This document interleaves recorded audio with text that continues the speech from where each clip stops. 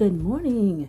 It is time for Morning Cup of Tea with God. I hope you're having a prosperous morning, and I welcome you so that we can talk about the enemy. The enemy doesn't want you to believe you can. The enemy wants you to doubt yourself. The enemy wants you to doubt the word. The enemy wants you to forget that the promises of God are yes and amen. Haven't you noticed it's easy to trust God until it's time to trust God? Faith meets the road when the fight starts, beautiful souls. When it's time to fight, when Goliath shows up, when that storm comes, when it's time to wait, that's when our trust is tested. Let me say that again. When it's time to fight, when Goliath shows up, when that storm comes, when it's time to wait, that's when our trust is tested. Don't you believe? I don't know who I'm talking to, but you're having a hard time right now. You're having a hard time trusting God. That's just not right now. That's just how you are right at this particular time. You're having a hard time trusting God. The wait has been long. You tried everything you know how to do and how feels like your breakthrough just isn't going to come through.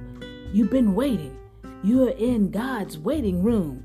The Bible tells us that that's how Sarah felt. That's how Rebecca felt. God knows how you feel. He knows exactly how you feel. He knows how hard it is to trust Him when you're in a waiting season. So put this tea in your spirit.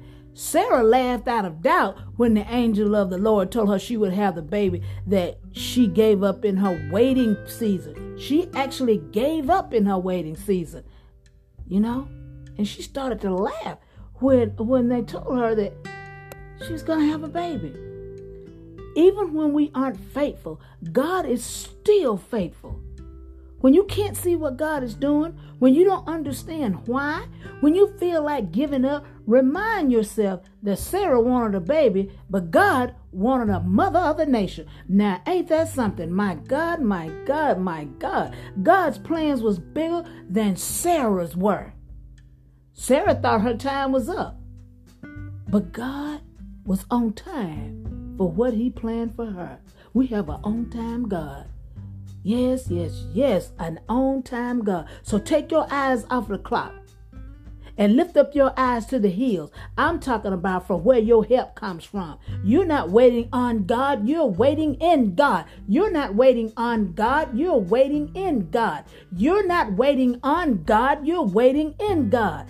In God is assurance. In God is a covenant. In God is the promise. The Bible declares, therefore, take up the full armor of God so that you will be able to resist on the evil day, and having done everything to stand firm. So, when you've done all you can, stand.